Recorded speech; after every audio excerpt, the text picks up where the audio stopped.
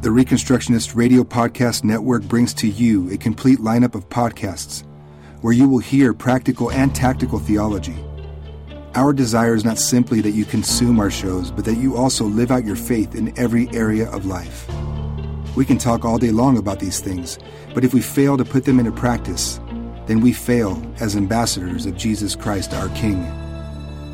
Subscribe now to your favorite Reconstructionist Radio Podcast Network shows, or you can subscribe to the Reconstructionist Radio Master Feed, where all of the content we produce, including the audiobooks and audio articles, will pop up as soon as they are available. And don't forget to visit ReconstructionistRadio.com to volunteer as a narrator or to partner with this ministry financially.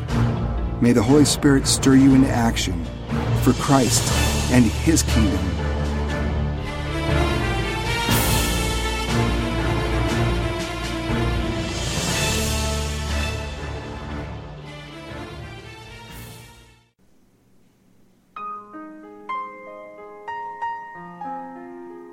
The Reconstructionist Radio Podcast Network presents The Roots of Reconstruction by Rusas John Rushdoony, narrated by Shelby Luke.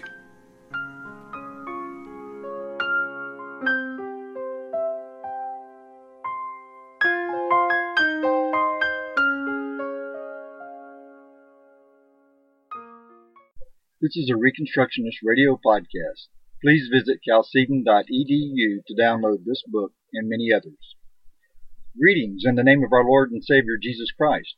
My name is Shelby Luke, and I will be reading from Roots of Reconstruction by Rusas John Rushdoony. The Dream of Reason, Chalcedon Position Paper number 13. Western Europe, since the beginning of the Enlightenment, has been given to one cultural fad after another. For example, the deists, with their myth of a natural religion, common to all men and humanistic in nature, saw old China as the actual embodiment of such a faith. The result was a long-standing delight in things Chinese for reasons unrelated to the actual life of China. One of the most enduring and curious of these cultural fads was the interest and delight in things Turkish. Even Turkish furniture became very popular for a time, however great the discomfort. We have a relic of this fad in the continuing use of the term, quote, ottoman, unquote, for a type of backless chair or sofa. Historians also have been a part of the adulation very often. The Turkish armies were inferior to Western ones, and when strong resistance was made, hastily assembled and poorly equipped armies in the 15th century under Hunyadi, Skanderbeg, and Stephen of Moldavia defeated major Turkish armies. Usually, the European forces were divided. Some were ready to see the Turks defeat their enemies, and others were indifferent. The Turks usually overwhelmed their enemies with dramatically larger forces and a prodigal use of men. The Turks could usually count on most Europeans to be their friends. The father of Abdul Hamid II, quote, the damned, unquote, once ordered his son to kiss the hand of an elderly Christian visitor. When the young boy refused something he found, quote, absolutely revolting, unquote, his father angrily declared, quote, do you know who this gentleman is? It is the English ambassador, the best friend of my house and my country, and the English, although not belonging to our faith, are our most faithful allies, unquote. According to Abdul Hamid, quote, upon this I reverently kissed the old gentleman's hand. It was the Boyack Elkta, Lord Stratford Canning, unquote. The reason for the English position was power politics, which made them not pro-Turkish, but pro-English, as Abdul Hamid later found out. All the same, there was a cultural predisposition to work with the Turks. Western romantics had long idealized the Turks, and musicians loved to title various pseudo-Oriental compositions as Turkish marches and the like. Marx, too, shared in this favorable view of the Turks. As Nathaniel Well points out, quote, Marx's comments concerning the Christian peoples of the Balkans were invariably harsh, contemptuous, caustic, and unkind. But when he came to the Turks, he viewed them with a benevolent eye, when, that is, he wasn't including them as subjects of Oriental despotism, unquote. N. Well, Karl Marx, Racist, page 128. Since 1918, because of the Armenian massacres, the old Turkish order is not as openly idealized, or else its last days are seen as a, quote, decline, unquote. This is done despite the fact that the young Turks in Kemal Ataturk were more bloody by far than Abdul Hamid II. Why is there so much dishonest history with respect to the Turk? Why is the old Turkey still seen through rose-colored historical glasses, despite the fact that its long history has been a vicious one?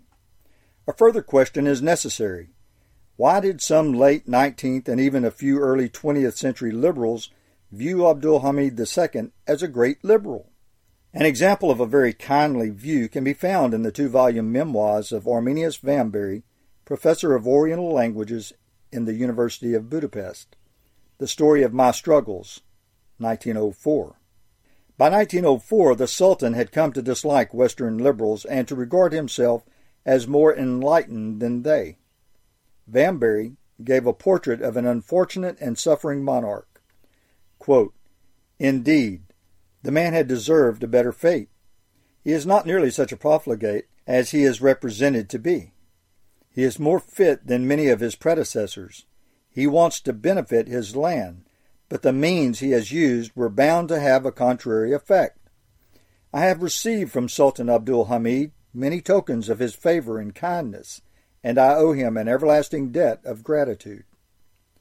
It grieves me here, when I am speaking of my personal relations with him, to have to express opinions which may be displeasing to him." Unquote. Volume 2, page 389F. However, for the truly great love of Turkey, we need to turn to the earlier regimes to find the reason for Turkophilia. In 1952, a Harvard scholar made observations on Muhammad II, the conqueror on May 29, 1453, of Byzantium and Constantinople, which give us the key. Quote, "As a result of the innovations introduced by Muhammad II, the structure of the Ottoman state almost conformed to Plato's ideal republic." Unquote. Myron P. Gilmore, The World of Humanism, 1453 to 1517, page 7, 1952 and 1962. In Old Turkey, we see our futures as some would have it. A rigid educational system was set up to produce a class of military and administrative guardians to run the state. The Sultan or philosopher king was at the top. He himself, however, was expendable. To prevent wars of succession, brothers and relatives of the succeeding ruler were killed off, or else held in prison, in reserve, if the reigning philosopher king should prove incompetent. The incompetent ruler was then executed and replaced. To provide for the guardians, Turkish and Christian children were taken. The Christian children were taken at an early age, brought up as Mohammedans, and trained for the Turkish state. A regular levy of children was the required tribute of the subject Christian peoples every 5 years. Most of the tribute boys were trained for military purposes. These were the famous Janissaries, the main and core group of the Turkish army. The Janissaries were kept separate from other peoples and lived for one purpose, the service of the Turkish state. They were under the very strictest of discipline, and were brought up to regard themselves as an elite corps. Their prestige was so great that by 1600 Turks were bribing their way into the Janissaries. In the 17th century, membership became hereditary, and the Janissaries declined into an unruly group. In 1826, they were dissolved by a standard Turkish practice, total massacre. The ruling class and bureaucracy were similarly formed. A palace school was created to train superior children for the service of the state. These children again were from subject peoples and had been forcibly taken from their parents at an early age. Native Turks, or Osmanlis, had no more part in their civil government than did subject Christians, although as Muslims, the Turks had a favored place before the law. The free Muslim families provided the recruits for the learned classes, scholars, priests, teachers, and jurisconsult. The life of the Turkish state was everything. The life of the subject peoples was as fuel for the state. The lives of Turks were not more highly regarded on the whole, and even the life of the Sultan was expendable by execution if he were an impediment.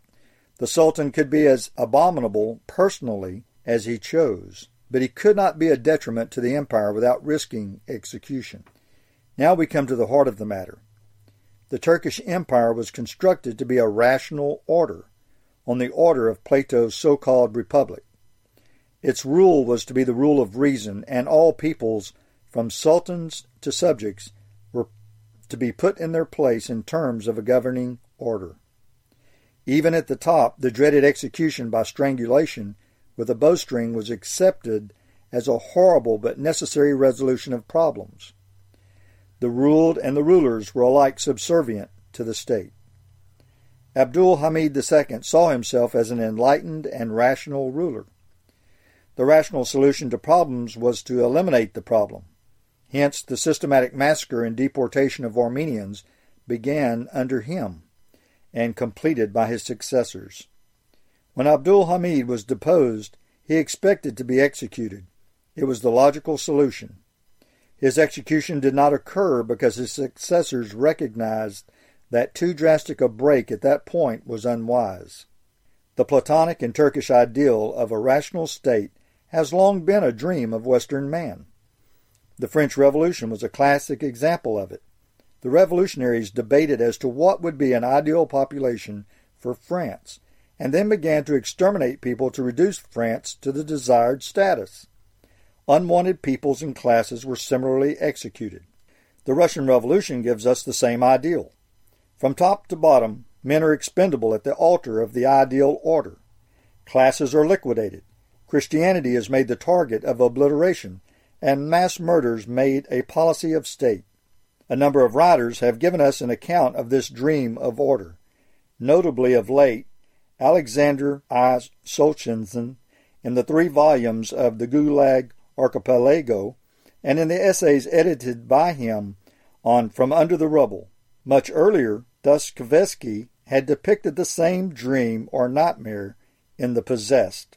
All things are to be destroyed, to make way for the, quote, rational, unquote, and planned society.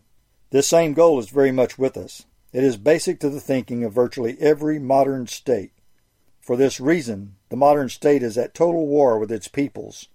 They are its real enemies, who must be remade, and if they refuse, destroyed in one way or another, economically, if not physically. The means to the goal are twofold.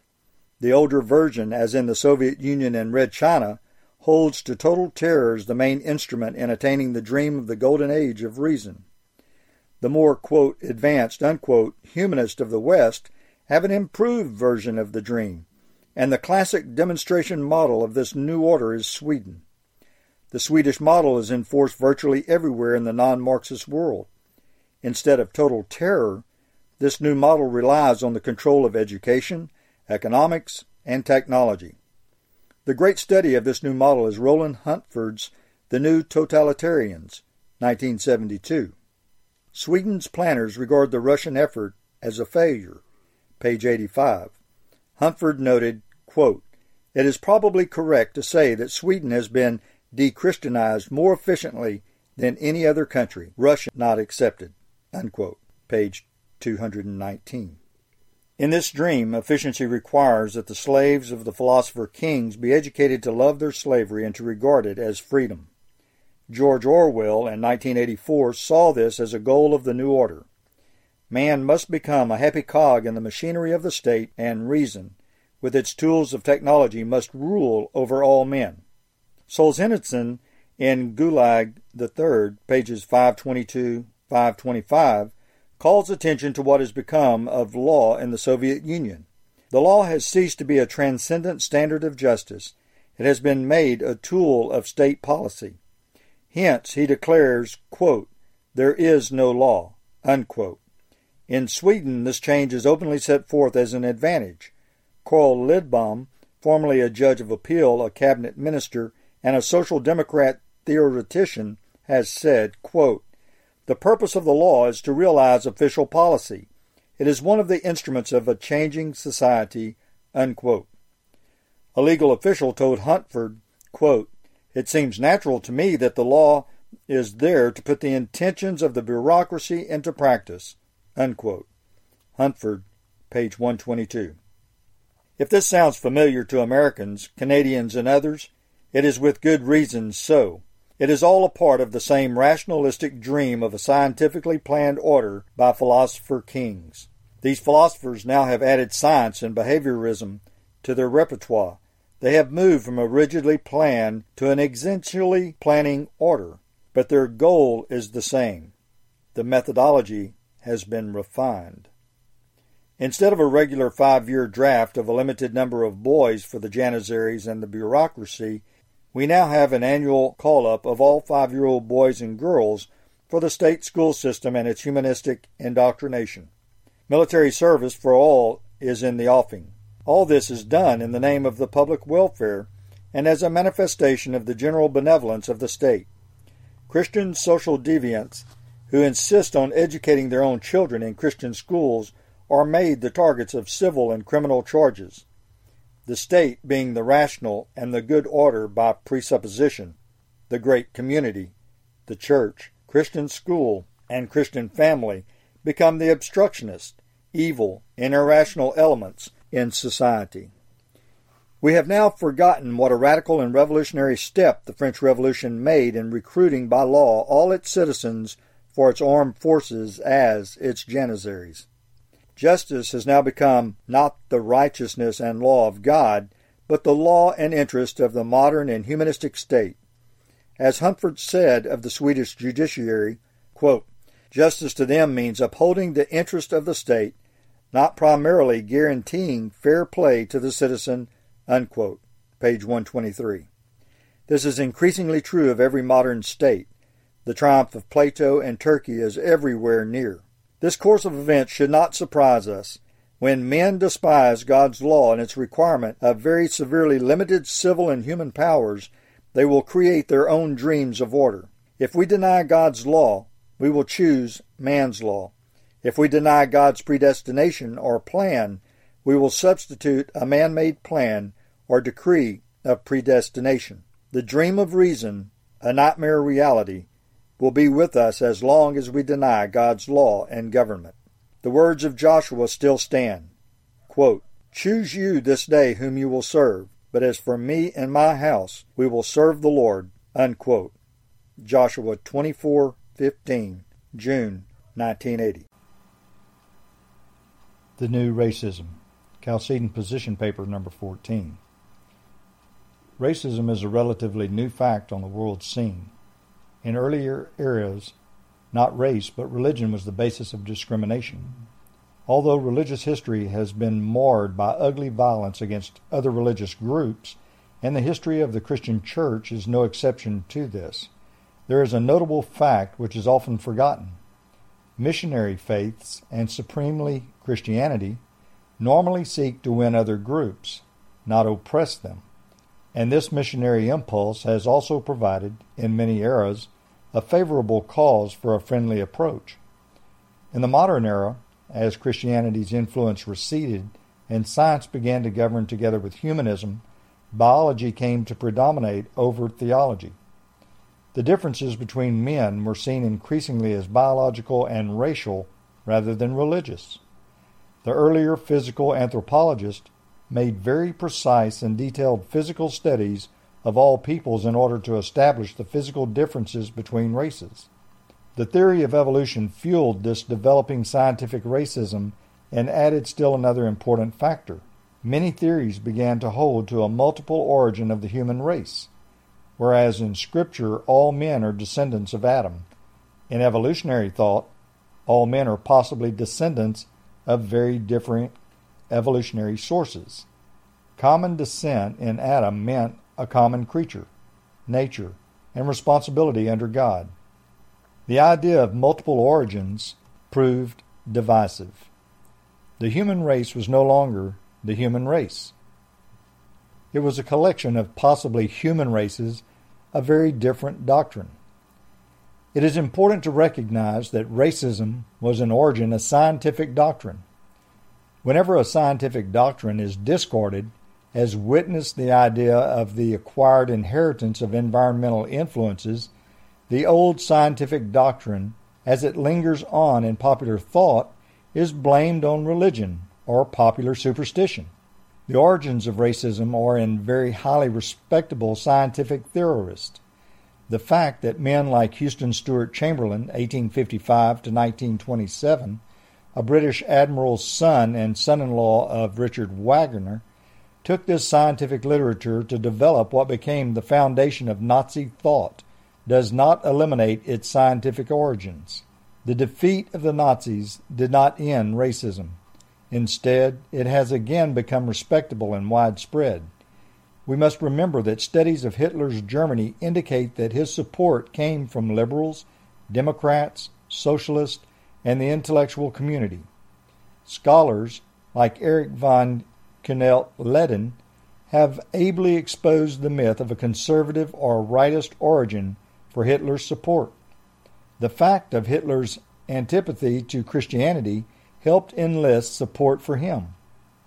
The new racism is widespread and common to many peoples and to every continent. It has now become a part also of the religious vocabulary of many churchmen. Thus, in almost every seminary today, pompous professors rail against a missions program which would export, quote, the white mentality, unquote, and European modes of thought. What is the white mentality and what is the European mode of thought, as against the human common to all men?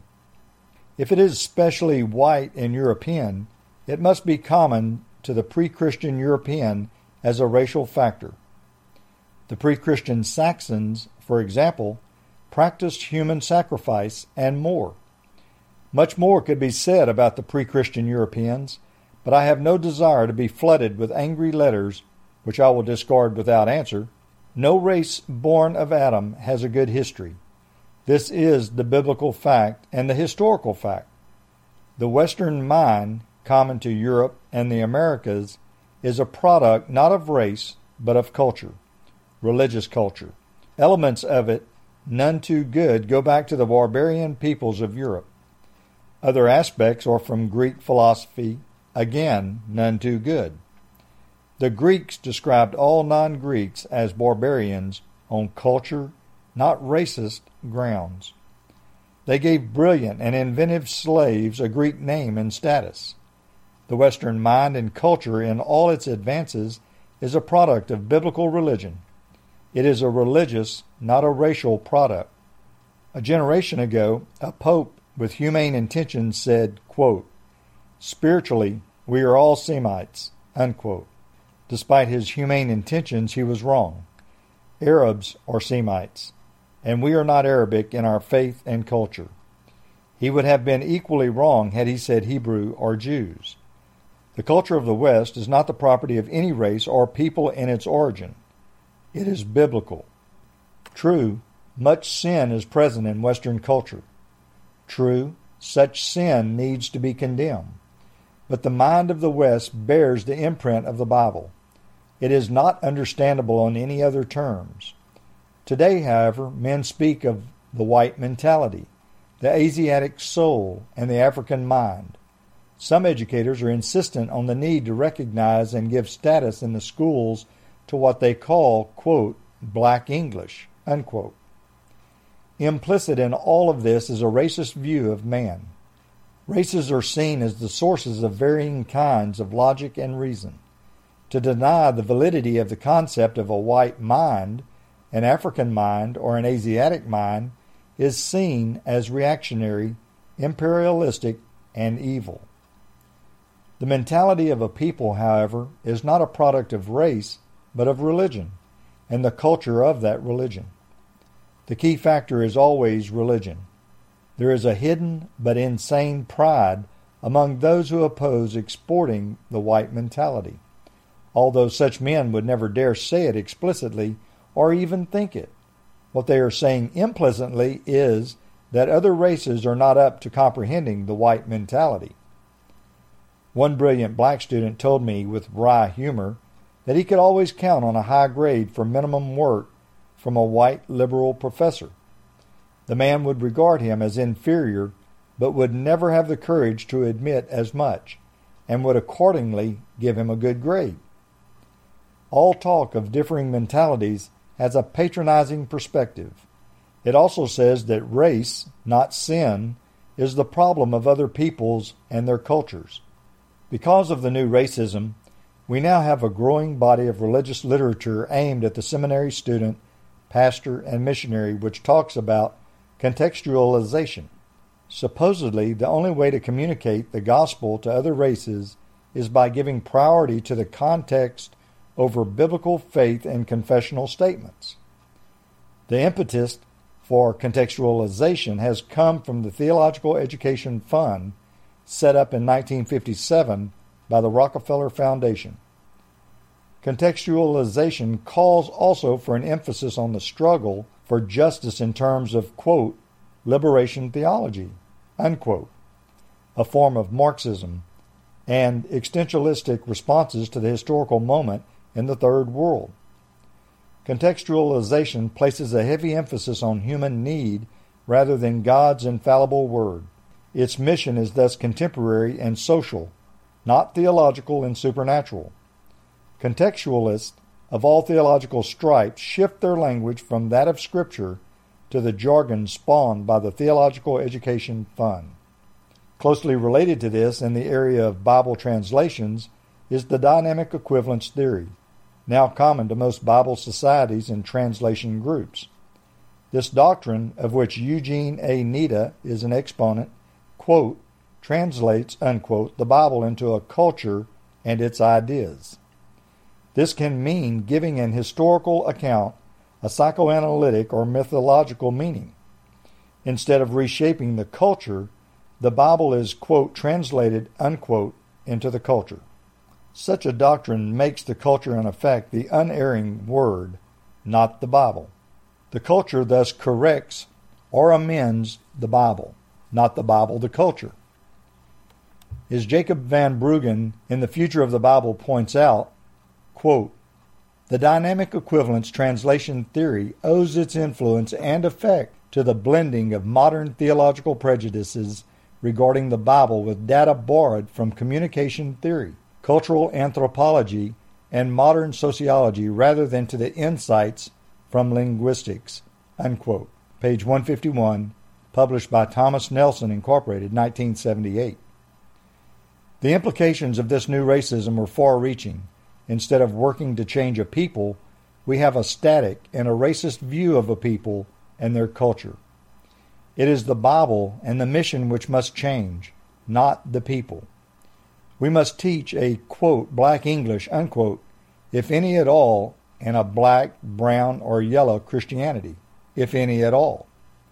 It takes only a brief excursion into, quote, liberation theology, unquote, contextualization, and like doctrines to realize that it is not Christianity at all which is taught, but a counterfeit. Relevance is sought, not to the Lord and His Word, but to fallen man and his racial heritage. Such is not the gospel. It is the new racism. The new racism passes, however, for vital, relevant Christianity. It is widely promoted by seminaries and missionary organizations. It encourages races like individuals to trumpet the existentialist and hippie slogan, quote, I want to be me, unquote. The historical goal is racial realization. Providentially, the early missionaries to Europe coming from North Africa, Asia Minor, and the Mediterranean world generally had no such regard for the European mind. They regarded it as unregenerate and in need of being broken and redeemed. All the plagues and evils of, quote, the European mind, unquote, are products of the fallen man and the relics of barbarian cultures, not of Christ and His Word. All that is good in, quote, the European mind, unquote, is a result of Christian culture, not of race. The words of Paul are a sharp rebuke to all who want men to glory in their blood, race, or history. Quote, For who maketh thee to differ from another? And what hast thou that thou didst not receive? Now if thou didst receive it, why dost thou glory as if thou hadst not received it?" Unquote.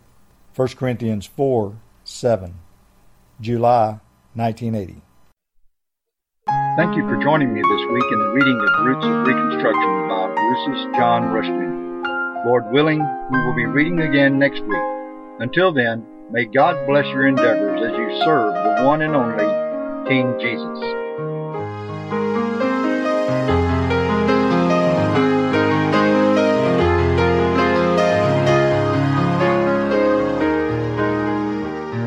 It was the blood of Jesus, the perfect sacrifice, the love he has shown us by his paying the very price.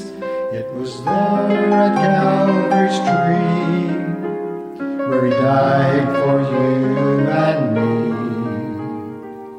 and the love he deserves we should to Jesus. We need to praise his holy name. Praise his name, lift up your voice and sing. Praise his name and hear our sovereign King.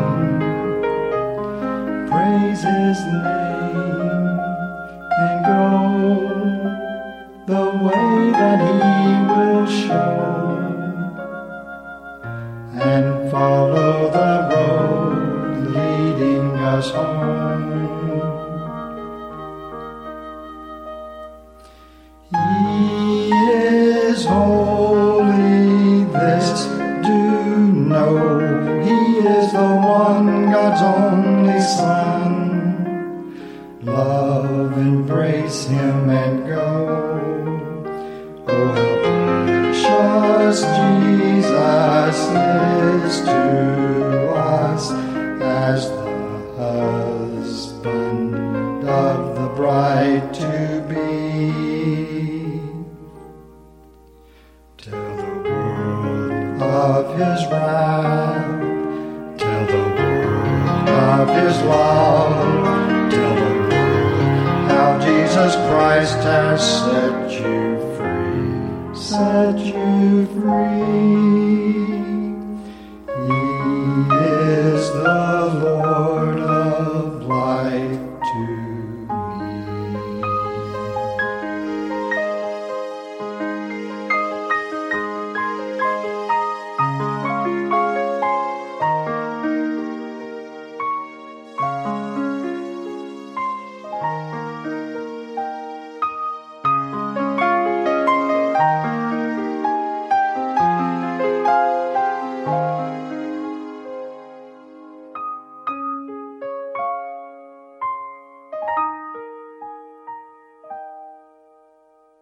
Tell the